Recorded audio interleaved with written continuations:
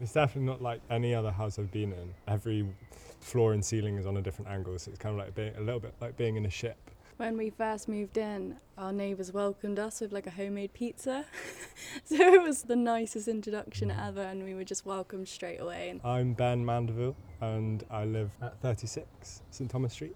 I'm Hannah Ebb and I also live at number 36 at Thomas Street. I was here for a year and we got together, and then you moved in for the following year, for the last year of university. When I first saw it, I didn't really know what to expect, and I hadn't ever really seen a typical Cornish cottage. There's a vibe to it. It's so like quirky and unique that like you do really end up loving it. I think the virus is going to be around for years. For me personally, I have tried to not let it worry me. I'm quite fit and healthy, and I know it can strike anyone, but by being just aware and cautious, I think that you should always be ready for something to just strike out of nowhere. We lost a good part of 3 months or more of lesson time. I was on dance and choreography, so you're with people all the time, touching people, training with people. That couldn't happen when this lockdown started. So outside of that, I was looking for a new job just before lockdown started. Then it came and then I couldn't get one. If you're not self-employed and you're not with a business, you've kind of been left to kind of find your own way.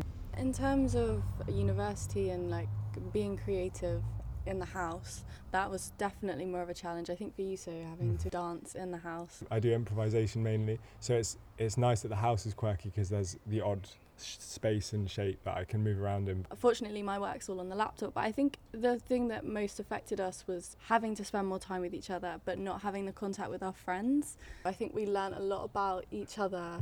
It was a really intense experience, but we've got to know the house very well. Yeah.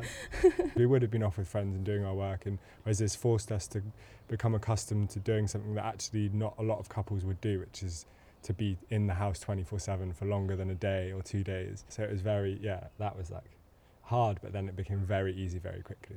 I will look back on it and be really happy with the things that I've done and the experiences that I had. And even though leaving university, it will be different from anybody else who graduates. I feel really blessed that I was in this street and in this house and in this space. And when people ask me about, maybe accommodation or like how your experience was in Cornwall, like it's all going to be very positive. Yeah, I agree. It's a lovely street. There's such a mix of people as well.